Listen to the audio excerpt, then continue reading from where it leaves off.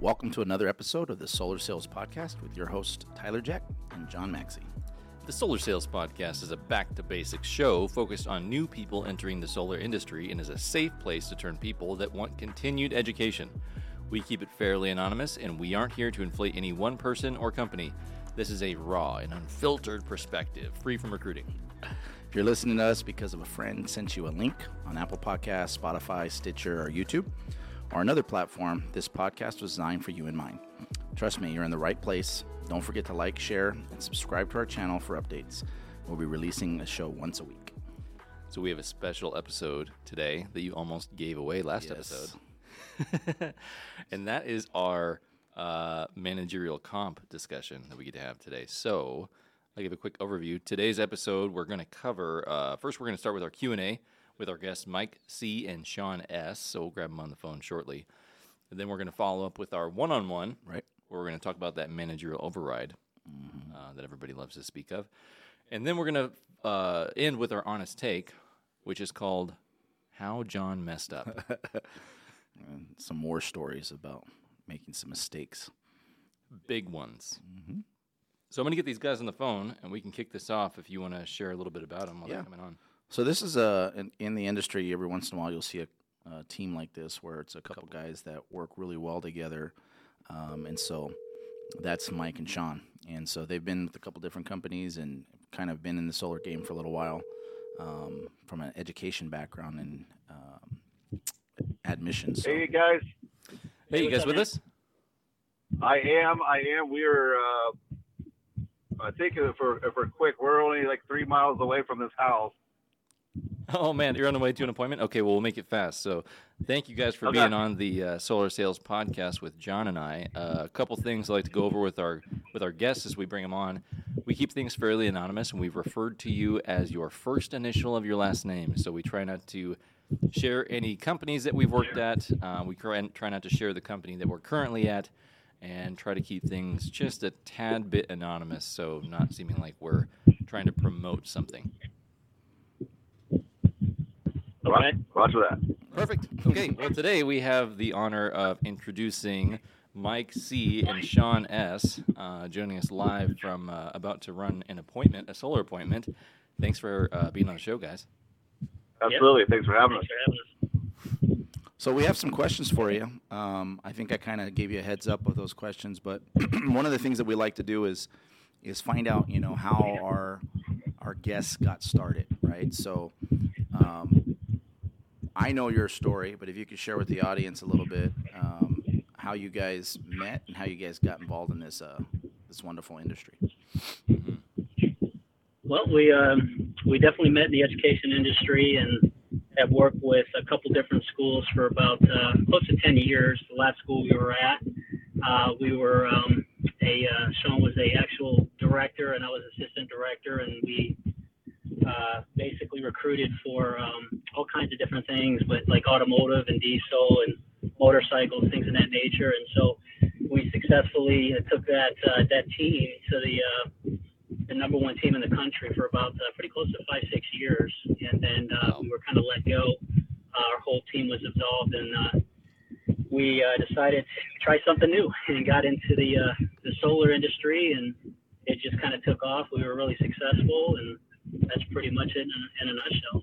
Yeah, pretty much started with replying to an Indeed ad, and was looking into a change in careers. With the industry and education being where it was, and Michael had informed me of this opportunity, and we both explored it together, and it's been a great ride ever since. Nice.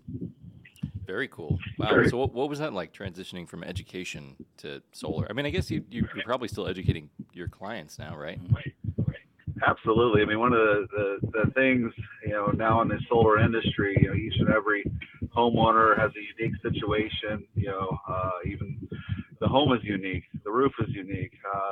Their goals for saving, energy or, being able to go green are unique. And in the education industry, every prospect that was a student prospect of ours, they each have a unique story. They each have a unique situation, what their goals are for education, what their goals are for getting the skills, the requisite skills to move into a career.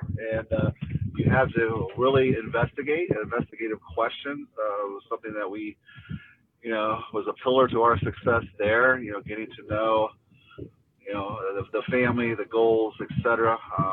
Where someone embarks upon an educational journey, and we just pretty much use these same skills in our current career. Yeah, I would just say it's really quite the same, to be honest with you. The difference of being on the phone or in person at a campus visit versus going into somebody's house. Kind of like Sean said, it all comes down to really, truthfully, what is that confirmed need of that individual, or what their perceived thought of that confirmed need is, and then overcoming, any obstacles of the white elephant in the room and helping them connect the dots to it. So it's very, very similar. Wow. Yeah, I could see that. I mean, and in education, I'm sure you're working with all different types of people from all walks of life too. So it probably wasn't too difficult of a transition when starting the solar thing. But you guys have since transitioned from reps into also running, teams of guys, right? Yes, we have. Yeah, correct. And is that the same thing that you did in the education industry? It was. Yeah. We had reps that worked with us, and a lot of different trainings, a lot of different finance options. Similar to this industry now. Financial aid, of course, in the education industry being the more popular choice.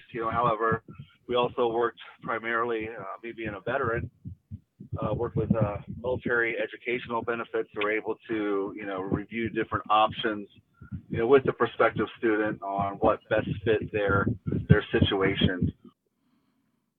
Mm-hmm. So one of the other things that we like to ask is, you've been in the industry for a while, so a lot of times some crazy things happen, right? And so we ask each of our guests, what's the craziest experience that you've had in the industry, right? And so we'll start with you, Sean. I know you guys do a lot of appointments together, but can you share a crazy experience that maybe you had by yourself? Crazy experience. That's a good question. Well, we are at a home right now on the outskirts of Tucson, and this is a homeowner that we signed up a little bit earlier here in the year, and they're run up against a few difficulties with the utility down here. So we are actually, if this is a crazy story, we are here right now to help disassemble their Arizona room because it is their MPU became enclosed, so their main panels have become enclosed in this room, and I have been working with the representative with their utility, and he has given us guidance on what to remove to expose this panel per code, and we are about to embark on this little construction project, if you will. I've got my tools and all of our stuff here, and so is that a little bit crazy? I guess I didn't see myself having to do something like this, but whatever it takes, I think that Michael and I, we try to go above and beyond for each client that we work with, and they have a nice little layout here with all their farm animals, and there's a mule. I'm starting to get used to him knowing a little bit about who I am, and so we're gonna go say hi to him. I can't remember if his name's Charlie or the mule, or Well, he knows you, and that's what's important. Man, you guys are committed too. I'll tell you that. I like that attitude of whatever it takes. I remember when I played community college football, there was a slogan we had, which was "Find a way." So. Mm-hmm. Absolutely. I think for me, one thing that kind of stuck out that was kind of crazy, about 3 months after I got into the industry, I started knocking on doors. I was obviously knocking on doors, and I knocked on this door, and this lady, pretty attractive lady, answered the door with no top on. And wow. she didn't speak English.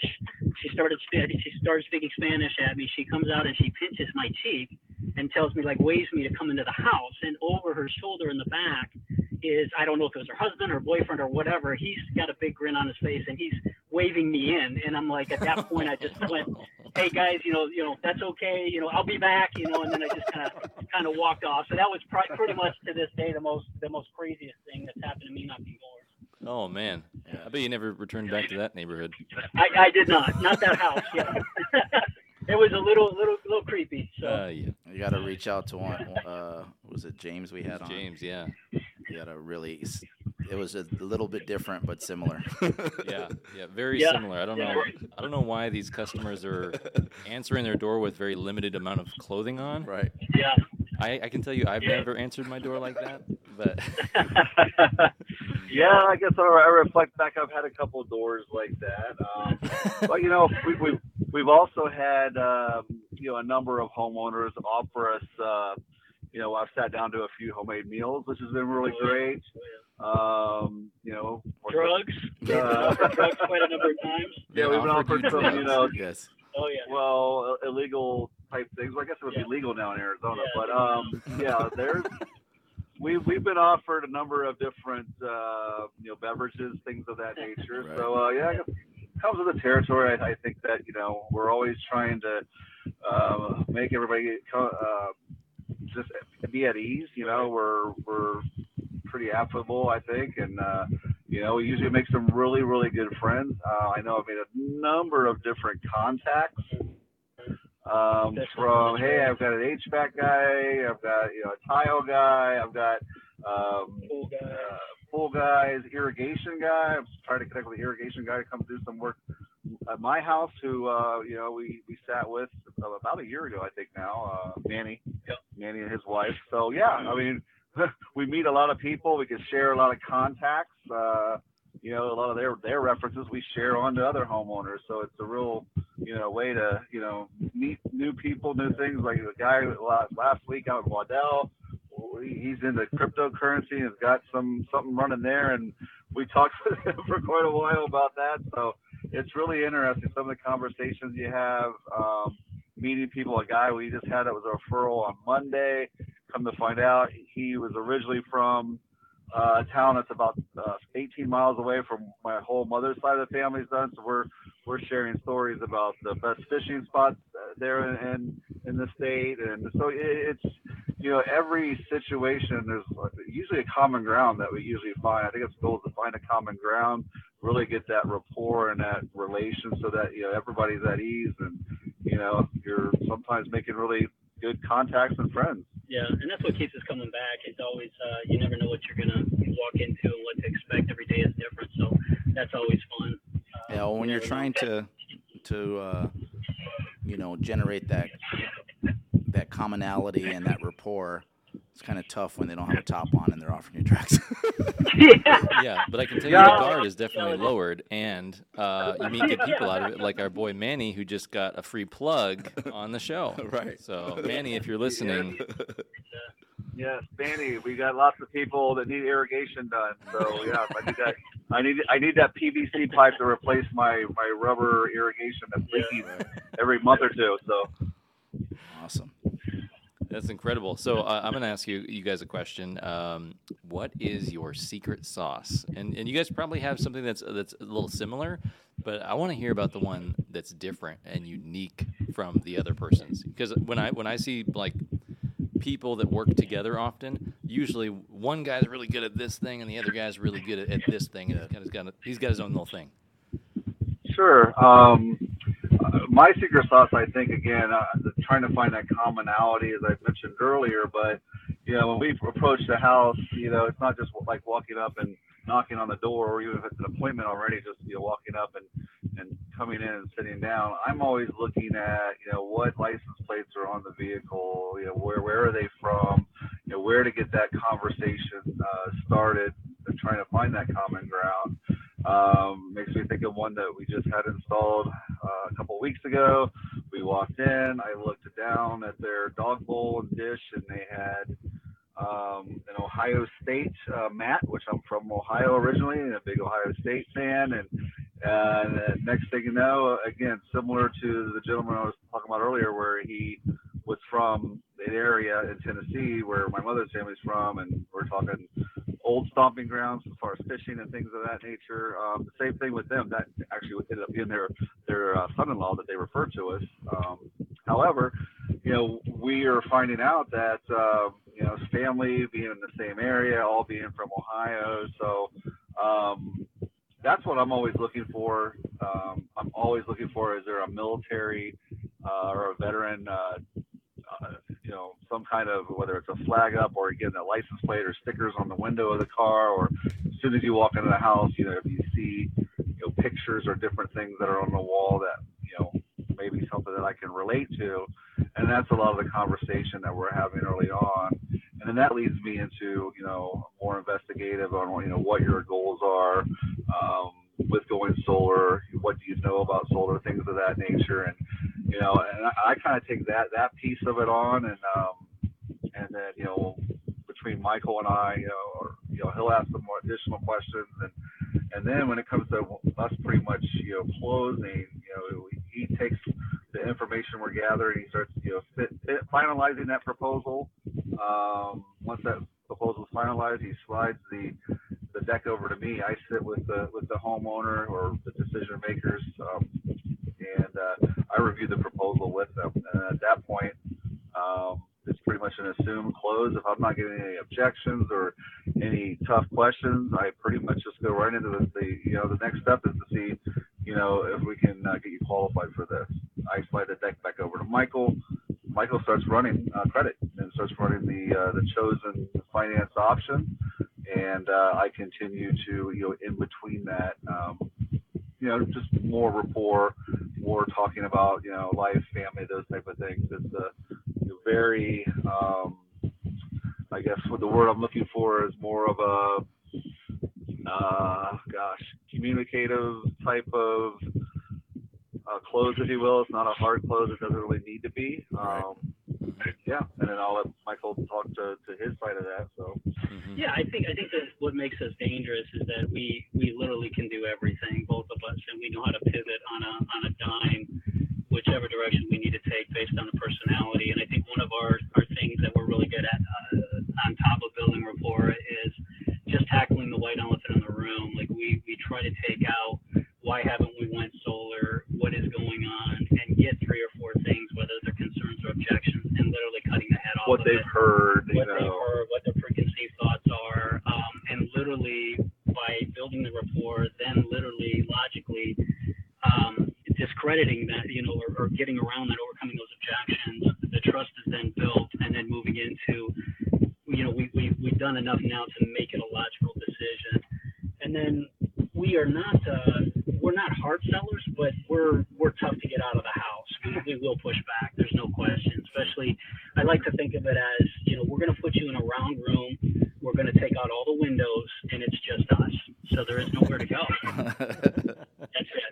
That's it. That's really our secret sauce, I think, in a lot of ways. Yeah, and the secret sauce, it's really something I took from the education industry, and Michael really capitalized on that there as well, is when you're giving somebody a proposal, we have proposal tools in education where we went through the programs, we went through the financing, very, very similar to what we do today. And if I'm getting acknowledgments and I'm getting yeses throughout that entire proposal, I'm assuming that we're moving forward with the sale. Yep. That we're moving forward with the close. Oh, yeah. And it's not what do you think, or do you want to do this? Do you want to do that?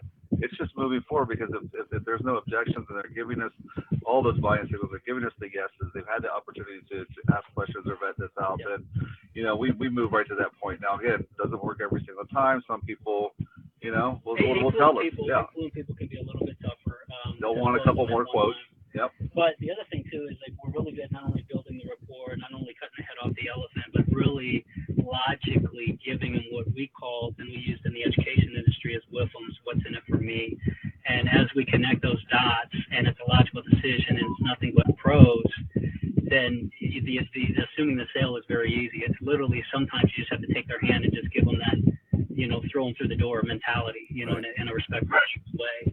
And that's really it. It's just connecting those dots. And, just like anything, like anybody that's been closing, whether they've done it for a couple of years or 5 years and had some success, it's just not, half the battle is getting in the house. Whether you're knocking the door yourself and setting the lead or getting it from somewhere else, you have a very good fighting chance of getting in the house. and they trust enough to at least open up their lives to you. And then it's our job to take that canvas, listen to their words, and then at the end show them that painting, and then take them through the door. Yeah, I'm picturing in my mind the two of you guys, at a close, and in the instance where you feel like, hey, there's not enough credibility, there's not enough rapport built to walk right into, okay, here's the next step, let's do the loan application. I could see how you guys can, take that temperature in the room and then increase the amount of credibility and work more on the rapport before you go into the close. And then we really yeah. And then I could see you guys doing a situation where right away these guys are good and being able to pace yourselves to go through it quicker because you know that the rapport's there, or it's like a referral or something, It's like and each one, like for both of us, is like, we know how to carry a conversation, start a conversation, even on people that are just, yes or shut down or whatever. We will find that common ground, and I think that's years on the phone too. That was our job because we weren't privileged to see somebody's facial expressions, to see their anything that they're doing in a physical form. It was just the tonality of what was taking place. So when you can master that, so to speak, we've never arrived, but when you get really good at that, now when you're in front of somebody, it's much more difficult for that person to kind of blow you off because you'll be able to read right through it. Sure. Yeah, I like that a lot. That's great. Reading the room and then also kind of tag teaming each other in and out is, at least that's kind of what I heard, where it's like, okay, you steer now, and then the other person is going to do this type of work, and then okay, now I'll steer and you do this type of work, which is great because then the play is always going on, and there's no commercial breaks for like, let me figure something out. Hold on 1 second, my laptop's not working.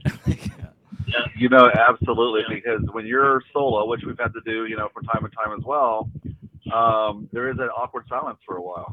When you're trying to, okay, I'm working on a proposal, or I'm submitting an application for credit, and then it's just like we're just strictly talking business, and it's just what's your personal information, and it gets a little informal at that point. But with one's doing that task, the other is continuing the so hey, how long have you guys been going camping up around the Payson area, or what are some of your favorite spots?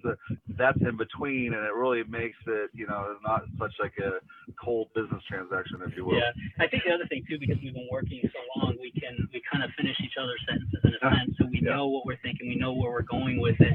But here's the best part: the reason that we work so good together, and since we got into the solar industry and the space, is when we first started with the company, it's psychologically proven without a fact.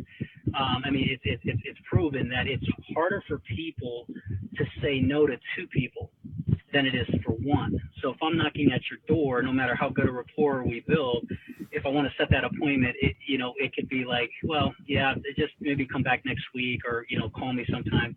When you have two people at the door, it's much harder. When you get in the kitchen table, it's much, much more difficult for somebody to tell you no, especially if you've already eliminated those windows, and now we're just walking around in a circle. And now logically, I told you 10 different reasons why this makes sense, and there's no cons. It's very difficult for you now to tell me, other than you just don't want solar, and that's not going to take place. Yeah. And what you call no windows or a circular room is what my mentor referred to me as scorching the earth. You take away all the objections before they exist. It's like you're removing the oxygen out of the room so the fire can't start. Yeah. And I think too, because you guys are both sharp and excellent at what you do, you can go in together, and it doesn't look like what some customers feel. They got the rookie there with them, and this is the pro, and they're just bringing this guy to make it harder for me to say no, right? It's authentic that you guys both know what you're doing, so it doesn't come across that way, because I know sometimes it can be overwhelming if, you've got two guys at the door, you got two guys in the appointment, but that typically happens when there's a bully and there's a new guy. Yeah, there's a guy that's just sitting there doing nothing. Right. So it's kind of like they know why you're there, right? Yep. No, we're both back and forth. We're both, Engaged. in the conversation, and we're both engaged. So, Excellent. That's powerful. So if you had to give our listeners, which could be people that have had solar experience or people that are thinking about entering the industry or maybe just have, if you had to give them one tip for success, what would that be? I would say you got to stick with it. Work on your craft.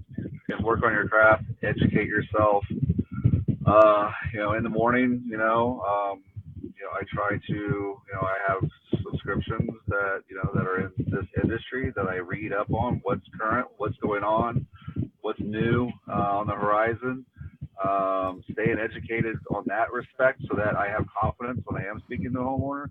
Again, some people you're going to get the very savvy, very affluent, sometimes engineering minds that are just going to beat you up on A, B, and C. And, you got to be confident in what you're saying because you'll lose all credibility if you don't. But, you're going to get a lot more no's than you're going to get yeses in this field. And, if you look at, what's a successful baseball player, if you're hitting 3 out of 10, you're considered a success. And it's pretty much in those lines. If you're hitting 2 to 3 out of 10, you're successful. So you've got to have those 10, at bats though, and that's all dependent on you as the individual or who you're working with. More at bats mean more hits, and you're going to take your lumps, but if you stay with it, if you stay confident, some of them are going to fall down. Yeah, I'd say definitely work on your craft and then be strategic. Every word that comes out of your mouth should be strategic and have a purpose when you're trying to not only sit down and present, but also to be able to transition into that sale, assuming the sale and then the sale itself. Every word that we say, every direction that we deliberately take them should have a purpose, and that should be played over in your head regardless. I think one thing that we do, especially when we're knocking the doors majority of the time, like that, when you get done with the door and you walk back the sidewalk and then you walk down the main sidewalk and then you walk to the next sidewalk of the home, that was really where our education was. What should I have said differently? I should have said this. I don't know what he was saying there, but I'm going to say this next time when that person says something different or says the same thing. So it's always learning, and no matter how good, we've slated at the doors, got in there, closed them. It's almost like you play back that whole conversation through your head. What could I have done differently? Even though it was success, even though it rocked, I could have done stuff differently, And so just always wanting to master your craft. And just like Sean said, you got to stay in this game. It's, a lot of people come and they've got great sales, but it's a hard gig, especially if you're starting out door to door. And a lot of people say, well, I've been successful in all these other industries. I can sell anything. I should be able to go in the house and do this. And it's like, dude, it's nowhere close to that, man. You've got to do your time here. You've got to learn the craft, and you've got to learn how to, to really come across as, not a novice, but really somebody that knows what the heck they're doing and can take them to the promised land. So. And you've got to be all in. I think why Michael and I, why there's a benefit of doing this in pairs. It's just like working out, right? You have an accountability partner. You have to say, hey, we've got this coming up 3:00. Meet you at the gym. It's very similar to that, where we can hold each other accountable and push each other. And as Michael said, some of our best learning experiences early on, is that time in between the doors. Hey, what do you think about that one? What should we have said? And then as your skill set continues to grow and evolve, when you have that objection at the door or that tough question at the door, the other person now can pick it up if one person doesn't come to mind first. Right, sure. We're able to play off of each other. Once you get to the point where it's like, there's nothing at the door at this stage in our careers and our game that we're not going to be able to go through, right? There's no objection. There's no, well, this is what I've heard about solar, or this, X, Y, and Z, and, my uncle's cousin's aunt got it 12 years ago from a company not to be named that used to do a lot of leases, and things have changed, things have evolved, and you're able to, between two people, there's really not much they can get through that we can't overcome. That's awesome. Yeah, I like that. The determination, and I hear don't quit. I like the way you phrased it too. With you need a lot more at bats. Yeah, knowing your numbers too. I think we talked about this earlier. One of the worst things that can happen to a rep is go knock your first door and sell them, because they think that's normal, right? You gotta get an idea of what it's gonna take, And then I always like to break it down for the reps and say, hey, look, if you know it's going to take you seeing 10 people to close 3 sales, and 3 sales is going to generate you this kind of income, right? How quickly can you get through those numbers, right? Get through the no's, right? So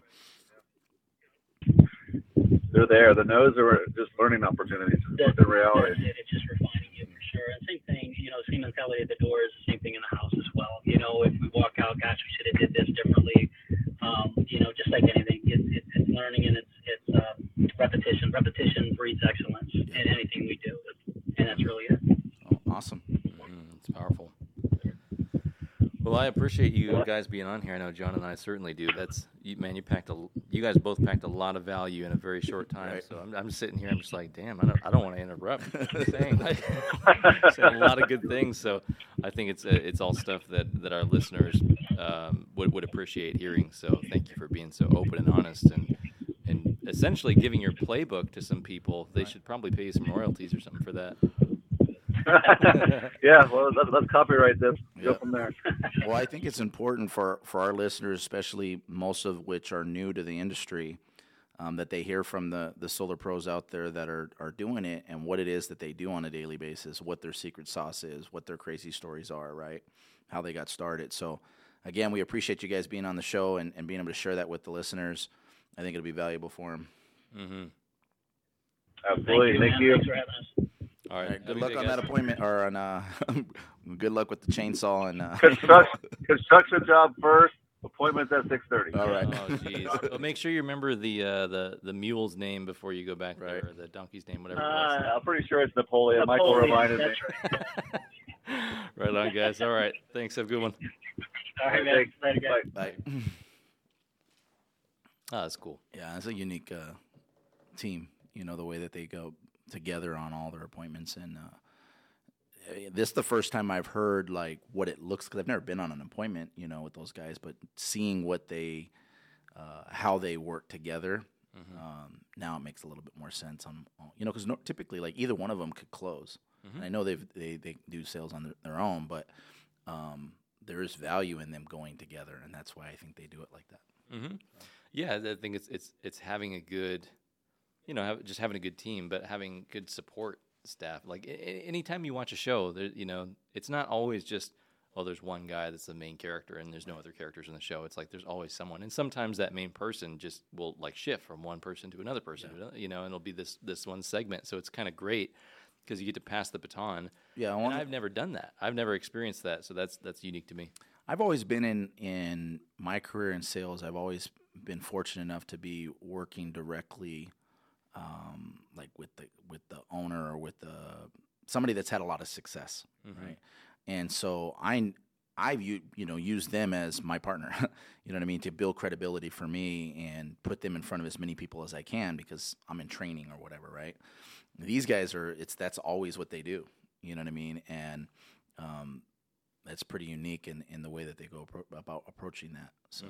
Then I think we have some background knowledge in them that's like that, that's the way that they manage their team as well. Right. So as we're like talking later about teammates and managerial overrides and whatever, it's cool to watch that because it's like one person can be working on one thing with the group and another person can be doing the other thing. Yes. And it's like, and if you apply that same tactic of passing the batons off, then there's always one person that's kind of like in the trench at any given time and one person that's like telling the story. Yeah, well, if you look at it like, raising kids, right? If you have one parent that's doing all the work, the kids, don't get the value of both parents disciplining and both parents showing them the ropes, right? And so their team has access to, a wealth of knowledge from them, but also the availability of two people. You're in an appointment, you need some information, and you reach out to the one person you're supposed to reach out to. They've got two, so they do have that unique advantage as well. Absolutely. Well, the Solar Sales Podcast is brought to you in part by Telefy. Instantly get names, phone numbers, and addresses by simply drawing on a map. The algorithm finds the most relevant contact records by searching multiple data sources in real time to deliver your team assets in milliseconds. 25 cents a contact, volume pricing, and no monthly commitments. Visit telefy.app for more information. And Enphase. The Enphase energy system brings solar, batteries, and software together in one complete package so you can now make, use, save, and sell your own power, all through the smart mobile app. Visit enphase.com for more information. Thanks, guys. Awesome. So we get to talk about manager overrides. Yeah, I know that you have a lot of experience with this. Now, don't give away our honest take portion on how you messed up when we're talking about this. So we'll save that for later. But maybe we can start with like the first little thing that we have here, which is be in business for yourself, not by yourself. Yeah, I mean, I took that from my experience in the network marketing industry, right? And it really applies to any time you're working with a company that there's a partnership, right? Whether you're in roofing or insurance or whatever, right? If you're a sales rep, you have your own business, and you have the company that you're marketing for, right? So you're in business for yourself, but not by yourself. And that relationship that you have with, in this case, your installer, that better that relationship is, and the roles are defined, the better it is for you, right? So this concept of being in business for yourself and not by yourself, when we're talking about management overrides and building a team, right, I used that to recruit people, right? And the way it would look like is, most jobs, right, you get hired on to do something and we tell you what to do and then you do all the work, right? In many cases for a brand new person, right, you tell us, which is the trainer or whatever, who we're going to meet with, when we're going to meet with them, and then the trainer shows up, they do all the work, and you get paid, right? So who's working for who? Yeah, well, You know what I mean? shoes on the other foot. Yeah, so it's like if you explain to the new sales rep, I'm going to be working for you because you're in business for yourself, but not by yourself, right? And I don't know if you want to work me like a dog or you want to have me help you once a month, right? And I knew that when I got started in direct sales, my manager was available, and I knew he was good at what he did. So I just put him in front of as many people as I could, So if you build that credibility with your new recruit, right? Hey, I know what I'm doing. I know how to close. Just put me in front of people. I'll help you out, right? That'll get them in. That'll make them some money, but that doesn't keep them here, right? What they see is what the opportunity that you have, right? And so, like, why is this weird guy asking me to like work him like a dog? Like, how much money is this guy making? Right. Eventually, they get it, right? Yeah. And so, in network marketing in general, the idea of leverage, right? I'd rather get paid the 100% of the efforts. Would you rather get paid 100% of the efforts of your own, or 1% of the efforts of 100 people? Definitely the latter. Right. Because you can get sick, you can get tired, you need a break, you can get burnt out. Never get a vacation. Yeah, I mean, the worst thing that can happen to a solar pro that knows how to sell, right, is to be really good at what you do, have trained nobody, and now have developed a lifestyle that makes it where you have to keep doing the same thing over and over again to maintain that lifestyle. Yeah, you're stuck on the carousel. Yep. And so how do you build an organization to where you don't get stuck like that? You can have quality of life and still have the income. Well, that comes from training and developing people and management overrides, right? So what is that saying? I heard it somewhere. It was like the best salespeople sell salespeople. yeah, I mean, it's a good way of saying it. You know what I mean? Like, recruiting for me when I was in those direct sales business was the lifeblood of the business. Right. It's different in solar because your sales aren't coming from the recruits and their friends and family like you see in network marketing. Well, However, it can, right? There's organizations out there, we won't name them, right? But there's a direct sales network marketing solar company. And a lot of people give them crap because they're like, these guys don't know what they're doing, or the sales reps are not very sharp because they're brand new, right? They're also do a lot of volume Sure. because of the massive amount of people that they have, right? well, yeah, but that's how we advise people to get started. Is like practice on, Friends and family. your mom, your neighbor, your whatever, and then come in with that closer. And unfortunately, do probably the scenario that we talked about when we were on the phone with Sean and Mike, where it's like the guy that actually brought them there is the one that's like, I'm just learning. Right, exactly. the other thing too is like if you're recruiting homeowners, That's a powerful play. you know what I mean? They're gonna end up, how are you gonna go out there and sell, Chevys, right? And you drive a Ford. It's gonna be very difficult. You don't. Right. So if you're a homeowner and you're in the solar business, right, you should probably go solar. If you're recruiting homeowners to be on your team, you're going to make a sale in recruiting them and helping them get their system set up, right? And you're going to do it fair, and they're going to see how it all works. And then you're going to teach them to do the same thing, right? I think people are more afraid of what they can lose than what they you know what I mean? Like they're more afraid of what they're, how do I put this? They're like the potential loss. The potential loss, right? They're afraid of that. They're afraid of what they can lose, right? And so if you're a sales rep right now with an organization and you're having a tough time, and it's like, man, this last person I talked to, they didn't want it, or this one canceled, or I'm just not getting the results, right? It can get tough. Yeah. And what makes it a little easier is if you have 3 or 4 guys on your team that you make an override on. And as long as those guys are showing up, guess what? It's really difficult for you to leave because you have something to lose. Yeah. So before we touch on that, because that's really important, and I want to make sure that we cover that. What you're saying is by finding these people, whether they're your customers or they're people that you know, or you're just drumming up business some other way, recruiting these people, training these people, and going to the appointments with these people will give you a team. Right. In the team versus a traditional corporate environment where the team is given, where you're like, I'm going to hire you as a manager. Here are the people that report to you. Right. I need those TPS reports on Friday. Yes, and that's it's different. It's different, right? But when you're building your own organization, right? If the company you work for is looking for more sales reps, and I guarantee you the company you work for is looking for more sales reps. They want you to find reps, right. Even if you're new. Even if you're new. And so the ability to override those reps, right? Even in this industry, even a 5-cent override, right? That could be juicy. If you got some guys that are doing some volume, or you got a couple guys, that's great. That could pay your bills every month. I mean, there's people in some organizations that the account manager will work like that, right?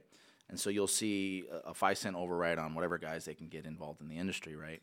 And when that guy becomes a superstar, right? I was talking to one of our account reps that are set up like that, and his one account just closed 3 sales today, right? Wow. 40 kilowatts in between the 3 sales is a $2,000 override, and the guy does nothing for the guy. Wow. Right? So that's possible only because he took the time and effort to introduce this dealer to an organization. Right? Yeah, yeah. Or if it's your buddy that you recruit, and now he's being trained by your manager, and you're making a piece of that. Right. Right. That's great. Yeah, you bring someone into the fold, help them out a little bit. I mean, typically the way that I've seen it is you find your friend or someone that you know or someone that you trust. Right. And you show them everything about what this thing is, and you show them how to do it. You help them with their sale. You toss them their first couple sales. You basically take the money out of your own pocket, right, and give it to them, knowing that that's going to return to you tenfold. Yes. Later on. Yep. And every month. and that's the, I think the thing that some people miss in this solar game is they see an opportunity to make a lot of money. And they go after it for themselves. Yep. And it's not that they're being selfish; they're just not looking at the opportunity for what it really could be, right? What if you had 10 guys, and it doesn't take, thousands, right? Literally, if you had 7 to 10 key managers on your team, right, that did this for a living, and you're overriding each of those guys by a few cents for every deal that's done. The override compensation compared to your personal production compensation starts to match, right? And that's when you can say, hey, I'm going to take a month off and go do whatever I'm going to do with my family, and your income doesn't suffer. Right. Right. So long as you have your phone on. Yeah, of course. Everything's good. But then you could do stuff like that. Right. And then you can also look to how can I as a manager help these guys get in front of more at bats, Sure, if you will. so they can close more opportunities. So then they get hyped up, and then they bring on another guy, and then it's this big, happy, functioning family that's like adding new recruits all the time. Right. We used to use the word vested interest, right? So like I have my upline, it was upline, downline in network marketing, right? So your upline has this vested interest in you, right? And I have a vested interest in my downline. And so I always give the analogy of sometimes, let's say you're on the freeway, driving down the 17, you get a flat tire, right? You know, you got a couple, brothers or sisters that you can call to maybe give you some help, or a friend, right? And there's some people out there where they're not going to be able to get anybody to help them. They're going to have to call AAA, right? But your downline and your upline, your teammates, right, that have vested interest in you, they know you're headed to an appointment, right? That generates I'll them come money. pick you up. Don't worry about it. I got my AAA. It's on its way, right? Yep. Or so hold on a second. Let me see who's in the area. So shoot out a group text. Who's by the 17 in the Thomas? Boom. I got somebody on their way. That's only possible when you're building the camaraderie with a team that has vested interest in each other. Yeah. Right? If there's no vested interest, hey man, good luck, is what ends up happening. And that Hope you make it there. Exactly. But that in that scenario filters through everything. Right? Yeah. You're having trouble with that sale, man, that sucks. Hope you figure that out. Versus, hey, no, what do we got to do to fix this? Right? Let me get involved. You have that happen. Obviously the managers that are overriding teams do that all the time. But the individuals within that team, if they have management overrides because of the bringing people in, building the team and the gel of the team and them sticking goes way up. Yeah.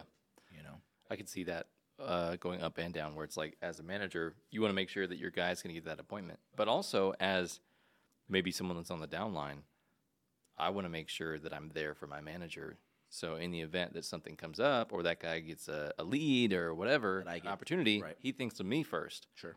So I always clown on people, because every time someone walks into my office, I point at the receptionist and I say, "What's your favorite drink?" Right.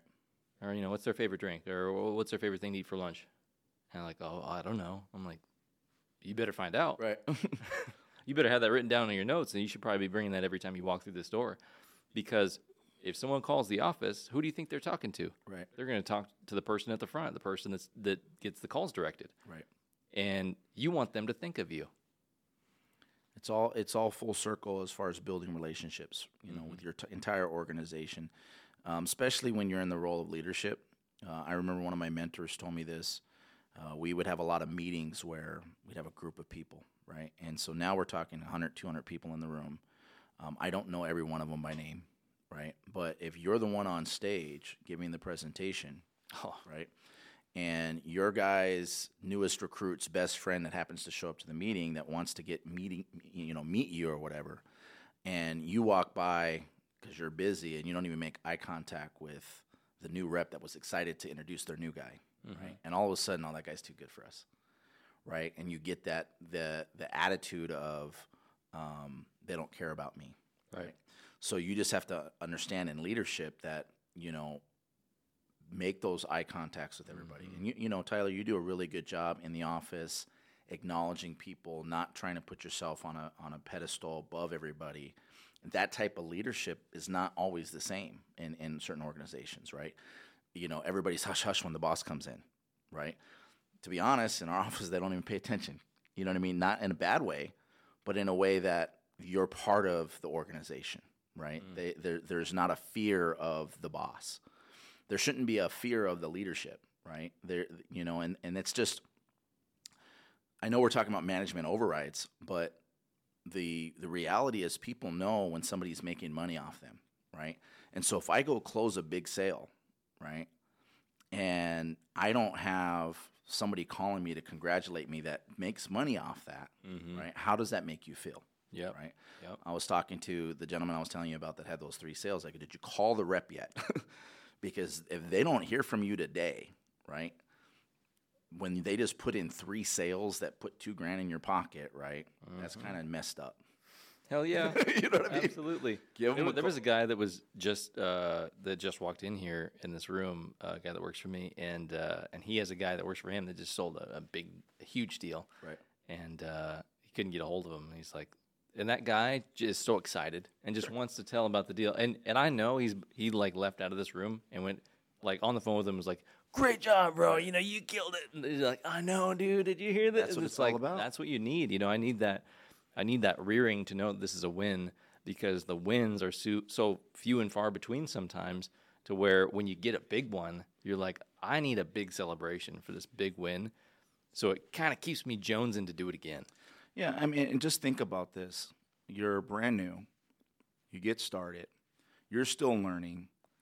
And you got a cousin, a friend that's really sharp in sales. Mm-hmm.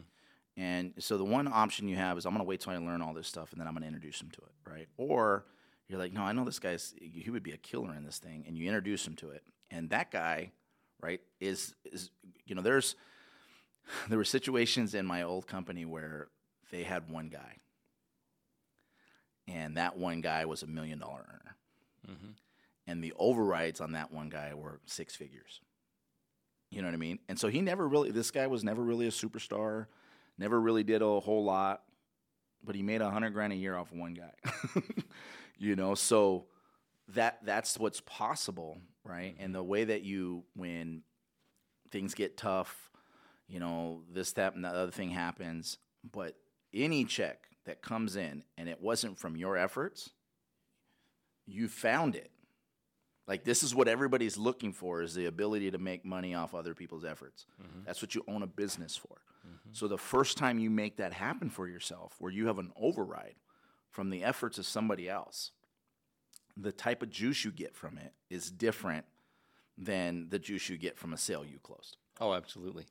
You know? Because not only is it just like other people, you know, working for your efforts, really, but it's also, man, I took my time and my energy and I poured it into that guy, and I knew he'd be receptive to it. Right. He's great on his own, and he ate it up. Right. And then he turned all that stuff into a success. Right. And got a win, and got his first big deal or whatever. And it's like, that's exciting on its own.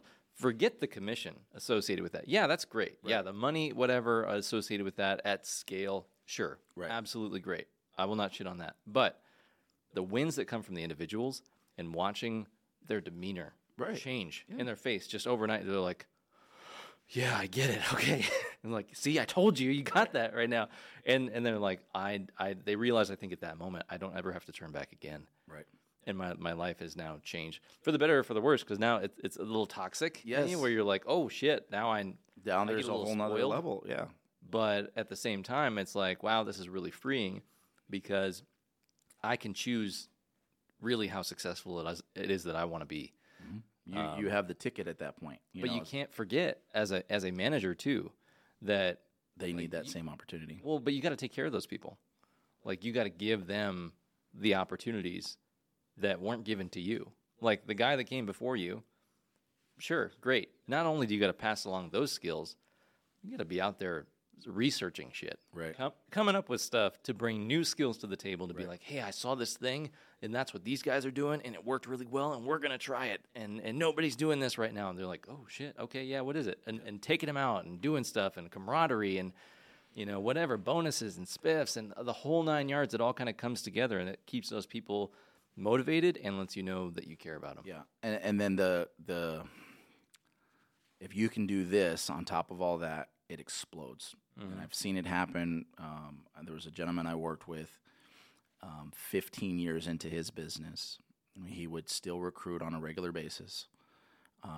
So there's always new people in the office, always new people at the meeting, and was consistently the number one producer still. And so you walk into that office and the energy around it, right? Like, they all know this guy right here is still going to outproduce everybody, but is also pouring himself to everybody and giving everybody that same opportunity. Yep. And now everybody's just trying to chase him. Yep. And he's setting the pace, right? And so what happens to his organization when you do that? Right? You start popping out leadership. Yep. So that's the ticket. You know, if you're brand new to this, you want to make sure you have an opportunity where you're not going to just go out there and sell solar, right? But you have an opportunity where you can grow with the company, build some people, taste those management overrides, right? And, you know, get yourself your little army, 7 to 10 guys. right, that go out there and do the same thing, and the fruits from that, right? Yeah, it'll be great. Well, and maybe try this. Don't ask permission, ask forgiveness. Go recruit your customer that you're selling and bring him into the office to meet your manager. And just be like, hey, I brought Susie. You know, she's the one I got her the solar system. I actually told her about the opportunity of selling solar, and I was wondering if you could meet with her. Right. And if we could just hop in the conference room really quick and talk a little bit more about that. Sure. And your manager would be like, oh, yeah, absolutely. Now, I know what a lot of the listeners are thinking right now, okay? And it's an important lesson to learn. If you can't take your customer into the office, show them your operations, and tell them how it works, there's a reason behind that. Mm-hmm. You know what I mean? There's plenty of money, right? You don't need to crack every customer, and it's going to be very difficult for you to walk a customer in. You made $30,000 on it, right? Like, you know what I mean? Oh, they're going to be mad. Right. But if, there's nothing wrong with making good money, and if you show them that they can do the same, right? Mm-hmm. But just that's part of what, obviously what the listeners are thinking about is how they would react, right? Yeah, but I also don't feel like a doctor has to explain what it is they make in order to treat you. Exactly. Because they build the value, and it's like, okay, well, I'm sorry, did you go to school for 10 years or whatever to learn this? Oh, well, I did. Right. And while this hour of experience might not necessarily be worth $5,000-$10,000 or whatever this visit ends up costing for a specialist, it's not based on my time. Right. It's based on my experience. So based on the experience and the things that I did, I believe this to be a fair compensation where I'm not raking you over the coals, but I'm also not doing it for free. Right, of course. And look at this opportunity. Mm-hmm. You were can do happy the same with everything that we showed you, right? Right. It's saving you money, and look at how much money I was able to make and save you money, right? So that's the conversation, and let's go see how many people we can help in your neighborhood, your friends, your family members, right? What if we can generate an extra $20,000 a year for you, right? That's the conversation that you have with people to recruit. Right. Everybody right now is looking for more money. That's not even a sale a month. No, that's what I'm saying. So it's all a perspective, right? Like you've got to understand that everybody out there's, unfortunately, there's a lot of people out there hurting financially that are looking for an opportunity. So, when you're in this industry and you're out and about, you've got two hats. Mm-hmm. One hat is who can I go talk to, share this opportunity, and sell solar to. Right? Mm-hmm. Whether that's door knocking, phone calls, appointments, whatever. But the other hat you should always wear if you're in this industry because of the tremendous opportunity is looking for talent. And that means when you're at a restaurant and somebody gives you excellent service, right? You don't know what's going on in their life. That could be a single mom trying to raise their kids, right? And happens to grew up here in Arizona, and all of her friends are married and have homes. Right, and you share an opportunity like this that changes their life, right? Mm-hmm. So it's one of those things where I don't think it's talked enough about in this industry, and that's the opportunity that we have once we have it and sharing it with others. Yeah, I feel like that gets squandered a lot. I mean, there are so many times that I look, for example, we're doing an installation, a solar installation, and I'm like, wait. Do we have all of the phone numbers for the people in that community surrounding that individual? When's the last time that we sent out, a campaign, a social media campaign to that area? Do we have our PPC on in that area right there? Right. Do we have any yard signs out? Right. Did we send flyers to that area? Because if I could go back in time or rewind, I'd be like, pause every install until I can get this system set up, so that way I can capture the people surrounding the people I'm already doing business with. Right. And I think the same thing applies when you're talking about recruiting and running a team. It's like, wait, hold up. Can I go back and replay every good waiter that I've ever had an experience with? Or every good service person that's ever come to my house and done X, Y, and Z? Mm-hmm. Because I should talk to them, and I should get their personal numbers. Yeah. And I should, show them what success in this industry looks like. And, maybe you don't know all the answers right now, or you don't understand your comp plan perfectly. I had to learn and teach my new recruits a couple one-line, things that they could say, right? Mm-hmm. And part of it was just simply, asking them if they're happy where they're at right now, or if they kept their options open to make an additional income on a part-time basis. And it was great. I mean, I knew it by heart, like everywhere I went. You know, I don't know if you keep your options open to making some extra money on a part-time basis, but if you are, we're looking right now. Mm-hmm. You got a number? Or Looking for what? We're looking for people to, you know, could an extra $1,000, $2,000 a month help you out? Man, that's my mortgage.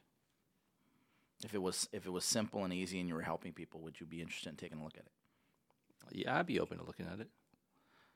Trust me, it's not network marketing either, because that's what you get better. in the industry. Like I can't go to if for whatever reason, if I go to a Barnes and Noble and I go to the self-improvement like business book section, every time I will get approached by a Really? network marketer. Yeah. Oh, they just hang out there. Yeah, they do. Funny to know.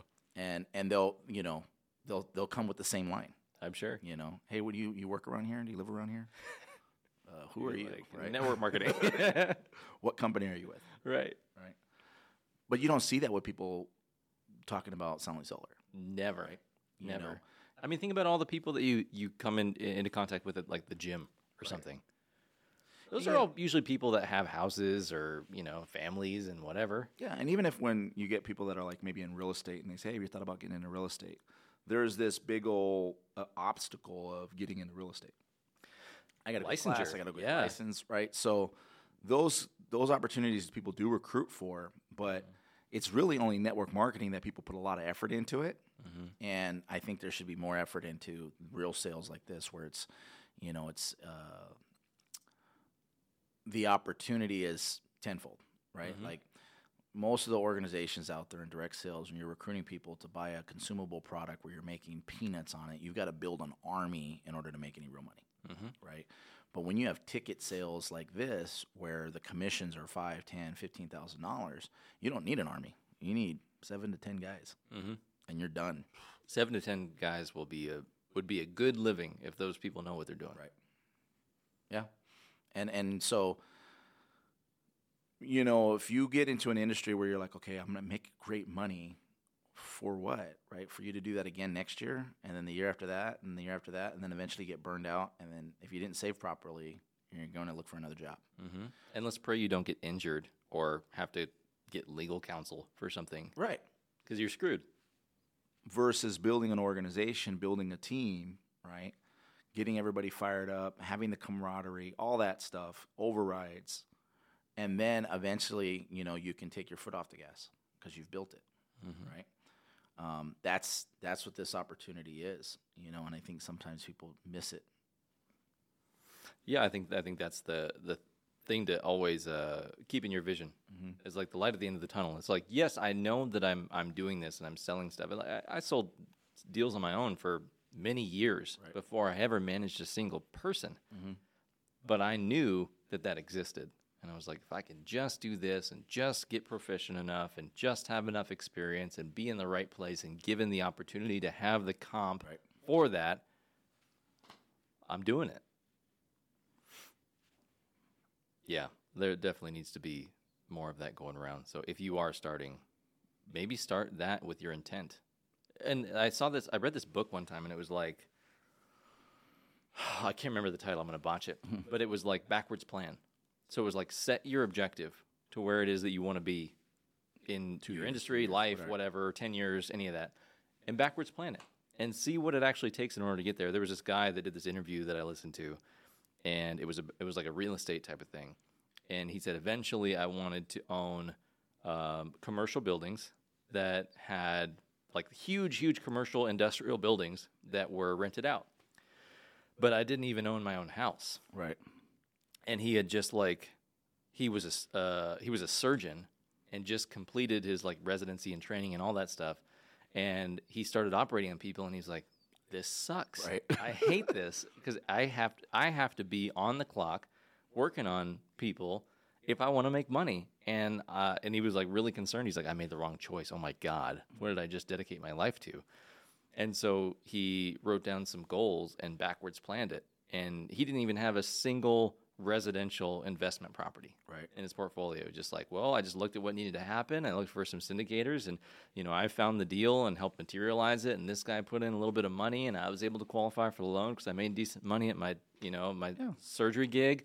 And we made it happen. And now we own an industrial complex that leases to FedEx. Right. And they pay Intentions. this, and it's like, whoa. It's like the secret, right? You just put your mind towards whatever you're going to accomplish, and it happens. Yes, but there was a lot of steps in the way. So he's like, what needed to happen with me in order to get here? It's like, I had to do this, and then I had to do this, and then I had to have enough capital, and I had to make sure I met with these people, so I had to go to these networking events, and I had to talk with this guy, and I had to put stuff on Facebook in order for people to know that I was interested in stuff like that. Sure. So you're going to attract 7 to 10 people that are going to work with you in your organization that you can manage and override, right? You're going to need to do like Mike and Sean were talking about earlier, right? And do the work, right? Master your craft, get good at it, right? So you can train the people correctly. But you got to have a mouthpiece. You got to open up and share that opportunity and not feel, it's weird. So like when you're brand new, if you haven't closed the sale, granted, it's a little more difficult to recruit somebody without being able to say, hey, look at the check. Right? I remember what I did when I got first started in network marketing is I just took my check. I said, look, this is what I did, in a very short period of time, and I'm trying to show you how to do the same thing. So if you're in solar and you've gotten a check, a large check, right, share that with somebody. Right? Man, you better have that in your wallet at all times. A picture of it, stuff like this is what I was able to do, and I just got started. Would you be interested in taking a look? I can introduce you to my manager, right? He can show you the same thing, right? Those are the conversations that need to be had more. And I think sometimes people, they get excited about this industry, and it's almost like a secret. Ooh, yeah. I can't tell people about that. Nobody should know that I'm doing well. Right. They're going to ask me for things. Yeah, dude, they're going to ask you how you got that. And you should probably share it with them because the people that help other people, good shit happens to them. I remember my brother-in-law reached out to my wife and was asking a bunch of questions. I was like, what are you guys doing? They see the house, they see the cars and all this kind of stuff. And my wife's like, what do you think? She sells solar. Really? You believe it, right? And it's just, that's what people, you want them to not believe the opportunity you have, right? Because then it starts to build that intrigue. You know what I mean? I know the next time I go over there, he's going to ask more questions. You know what I mean? So wait. So, yeah, how does this work? Right. It's like the Wolf of Wall Street when they're in that diner, and he's like, you show me a check stub for $75,000, and I'll quit right out. And there's people that do that. You know what I mean? When they see that kind of opportunity, it's like, wait a minute. You know what I mean? We have a gal in the office, right? Called the sweet old lady, right? She's a little older, and she's in this industry, and she's closing solar sales. Right, it's very difficult for somebody that's working a job to watch what she's doing to make that kind of money, and then realize like they could do it if they did that work too. Right, it's very humbling. It's like, oh man, I'm not going to go do what she does. You know what I mean? But the opportunity is there for anybody, right? So that means not only are you reaching out to your buddies, but if you have a mom or a dad that's semi-retired that still needs income, right? They're going to be able to talk to homeowners about this stuff way easier because they've been around, and they're going to be way more trustworthy, or way perceived more trustworthy. Yeah, and it's great to talk about. It's topical. It's like, hey, this is what I do, and people are like, oh, is that a scam? I've heard some stuff about that, and blah blah blah. Anderson Cooper said blah blah blah, blah. And it's like, oh, well, yeah, maybe I can answer some of that stuff for you. And the credibility is there. Yeah, and then you become kind of the talk of it. I went to this like little retreat that was not work related at all. It was like a couple of friends of mine, and it was in like this relaxing thing in like Prescott. It was like in the middle of the woods and log cabins and whatever. And they were just having like this little retreat, and people were smoking cigars and having a good time. I think a few guys were golfing and whatever. And so I came up for the day to check it out. And they kind of had like this like kind of cafeteria mess hall where like, there's a bunch of different groups there and whatever, and everybody kind of comes up to eat. And this guy sits down next to me, and he's like, hey, man, I don't think I met you before. What do you do? And he's just real talkative dude. Then I tell him, and I was like, oh, yeah, I own a solar company, and blah, blah, blah, and this other stuff. And he's like, oh, really? Shit, I used to work for one of those. And and he kind of like went off, and he was really excited. And I felt bad for the guys I was there with because they were like, fuck, here he goes again. Right. Talking about it. And I'm trying not to, I'm like, oh, yeah, it's cool. And, it's a job, and I like it. And it was bread on the table, and it's fascinating. And he's like, let me ask you a question. What kind of modules do you guys use? And, and he's like, well, I've been thinking about selling some solar again. I just bought this house down here. Congratulations, man, on your house. It's badass. He's like, yeah, I'm selling vehicles. I just don't know if it's for me, man. I really like the idea of selling solar. Do you have anybody that's in Tucson that's like, yeah, Look, let me give you a number to someone then just kind of trails off asking about this and that and modules and batteries and are they still doing the tax credits and what? It becomes something topical to talk about. Meanwhile, my buddies are like, can we do this? He's like, man, come on, dude. Like, really got to talk about this again? And then, he turns over to the guy, my buddy, of course, knowing who I am, chimes in. He's like, you put solar on my house. I'm like, he's like, I got really upset. I got a bill from my utility company. And the guy's like, really? You got a bill from your utility company? You got solar on your house? And he's like, yeah. It was negative $25. And he's like, oh, shit, man. Like, that's the key, right? Yeah, walked out of there with definitely someone that was really interested to get started. I don't know whatever happened to that, but if you're listening, guy, yeah, exactly. You know who you are. Well, one other thing, too, that I wanted to point out, because I know I had this challenge with my new recruits, and we used to tell them, recruit up, right? Because what typically happens is they see this opportunity, and for somebody that say, their best month they've ever made was $6,000, right? They're looking at that opportunity from that perspective. Yep. And then you got somebody that's unemployed, so anything looks good. Yeah. Right. And then it's a little harder to recruit somebody that's already making a six-figure income. Mm-hmm. But here's the difference: when you go show this opportunity to somebody who's unemployed, it's very difficult to get going in this thing. Right. Mm-hmm. You can start, but you need a paycheck to pay your bills. Most solar opportunities is straight commission, right? Mm-hmm. You talk to somebody that a six-figure income with us would be better than their six-figure income in their job, right? Their skill set is already different. Their management skills are different. Mm-hmm. Their network of people they know is different. Mm-hmm. And unfortunately, in the recruiting side, I think solar reps have no problem talking to the homeowner that's got a job and is doing well. They know that that's their market. They've got to have good credit in order to get the deal done, right? Mm-hmm. But they're not looking at that same person as the person they want to show the opportunity to. They show the opportunity to somebody that they think needs to make money. Mm. And that's the biggest mistake. Yep. When you see people that, like a Mike and Sean, they came out of already a successful business, that stuff happened, and then the timing was perfect for them to come over, right? I talked to a gentleman the other day that, worked with Lifetime Fitness, right? They went public, I guess, and changed some things. He got out of the industry, out of that managing that place, and went into solar, right? So those are the kind of guys that you want to recruit, right? And because they got an army of people standing behind the fence, like, let's see how that guy does. Yes. Hold on, how you doing over there? Or they've got already a successful book of business. That too. You know what I mean? You go talk to somebody that's got a successful pest control business or a successful pool company, right? And talk to them about this opportunity. They are going to do it completely different than your average person that's just looking to make some extra money. So you got that whole scope of the recruiting efforts, so. Yeah, it's big. So because we're running a little bit over on time, I think the people want to know, John, how did you mess up? Well, exactly like we've been talking about, right? I was involved in some different direct sales business, network marketing businesses, and I would recruit some key people. And the only way you maintain those overrides is you got to stay, right? And that's what makes it sticky, right? And so I was in a situation where I had recruited some good guys, was making some good overrides, and had stopped being involved in that company because I was pursuing real estate. And all I had to do was maintain my licenses and do the proper compliance stuff, and the residual checks would keep coming in, right? And blurred by the money and real estate because of the cash back, all that stuff that was going on, I just decided, hey, I'm good, right? And walked away from, $3,000 or $4,000 residual income that was coming in because I didn't renew all the licenses in place, right?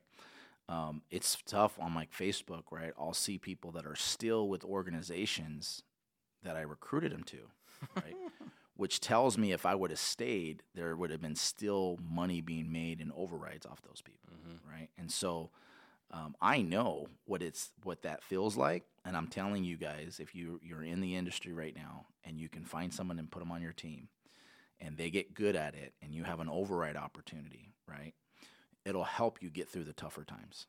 You know what I mean? Because you have that extra income coming in, and you'll have something to lose if you decide to go do something else. And so that's my personal story of what happened to me, and it didn't happen just once. Oh, no. It was actually 3 different companies that there's people that are still successful with those companies. One of them I actually sold my code, so I didn't lose out on that one. But the other 2, they're still doing it and don't receive any income from it. So, lesson learned, right? Yeah, that's a tough lesson to bite off.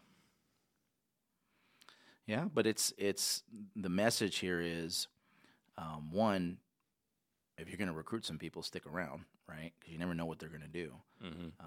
But really, the main message is don't look at solar as just an opportunity for you to go help a homeowner, but it's really a business opportunity. Because if all the dealers that are out there that have the dealer in a box situation, that's what they've done. Right? So whether you're internal and you're overriding somebody, or you've got a dealership where you've got other people working with you, both of those opportunities are businesses. You know what I mean? And so I think people need to start looking at solar as a way for you to get involved, not as just a sales rep, but starting a business. I know in the industry that a lot of people, like, I've heard this happen before, where it make it look like it's a lot harder to do. You know what I mean? But the reality is that's not the case. No. Oh, man. Sorry, my head spins on stuff like this because it's just the amount of potential is just ridiculous out there. I mean, we've had even so many people that we brought to like a meeting that we didn't really think we're going to do any business, had a full-time job, did something else, maybe worked part-time and the spouse worked full-time or whatever, and ended up having a lot of connections and making some sales. Was really passionate about renewables. So it's like you never know what you could be walking away from, or even the opportunity that you could be failing to bring up during a meeting, where it's like, hey, I would maybe like to look into that too. But if you paint it out to be this difficult thing where there's like this wall and it's like, sorry, you need special qualifications and you have to be management material in order to do this, like you're blocking yourself off. Right. Why not be a manager with managers underneath you? Right. That work with people. That's great. People should strive to do that. And if they don't have anywhere to go in your org, if you will, like your group, then they're probably going to look for opportunity elsewhere, which is something that we didn't even really mention, is that like you fit your people's dreams into your dreams. Right. And your dreams got to be big enough to fit all of their stuff too. And the best way to do that is sit down with a guy and be like, hey, John or someone, what do you hope to accomplish in 5 years? And if this guy's like, I want to own a yacht and blah, blah, blah. You're like, oh shit, I gotta step my game up too. Because if I want to be able to be responsible for a guy that has a yacht in his first year or whatever, then that means that guy's gonna need a lot of training and a lot of attention, and I got to make a runway for him. Yeah, here's the other part of it too, and I'll just be honest about this because this is really the reason why we recruit. We know every industry has attrition, right? So people aren't going to stick. So if you recruit somebody and they go close 5, 10 sales and you make an override, and you didn't give them any opportunity to do the same thing, and then they quit, you got to do it all over again. Yep. Versus you get somebody involved, they close those same 4 or 5 sales, but you focus on them finding people to be part of their team. They end up finding a couple guys that get started. They end up deciding they want to go do something crazy. They want to go get into some other industry. So they're gone. Okay. But they replaced themselves with the 2 new people that you're working with that you would have never met those guys. Yep.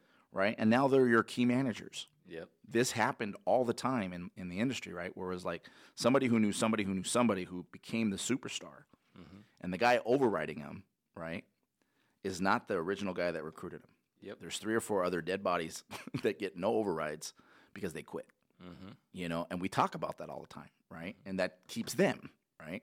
It's like I remember I had a board with all the recruits' names on there, right? And then I would make like a rest in peace when they quit, and it was just the people that were still active left up there, right? And that's just part of the industry. So if you're gonna recruit quality people, anyways, get them to recruit for you, because eventually a good majority of them are gonna move on to do something else, and you're gonna be left with what? Your 7 to 10 key managers, yeah, right? And that's all that it takes. Yep. So fun stuff. Sorry you had to mess up, John, to learn the lesson, but Oh, man. I'm sure the figure is high. It is. I'll survive. Just build it again. All right. Well, I think that wraps it up for us today on the Solar Sales Podcast. So thanks for listening to this week's episode. If you want to leave your feedback or didn't agree with something that we said, please throw it in the comments. We love to chat, especially if people want to fact check us. We love that too. Yes. And we'll see you guys all next week. Sounds good.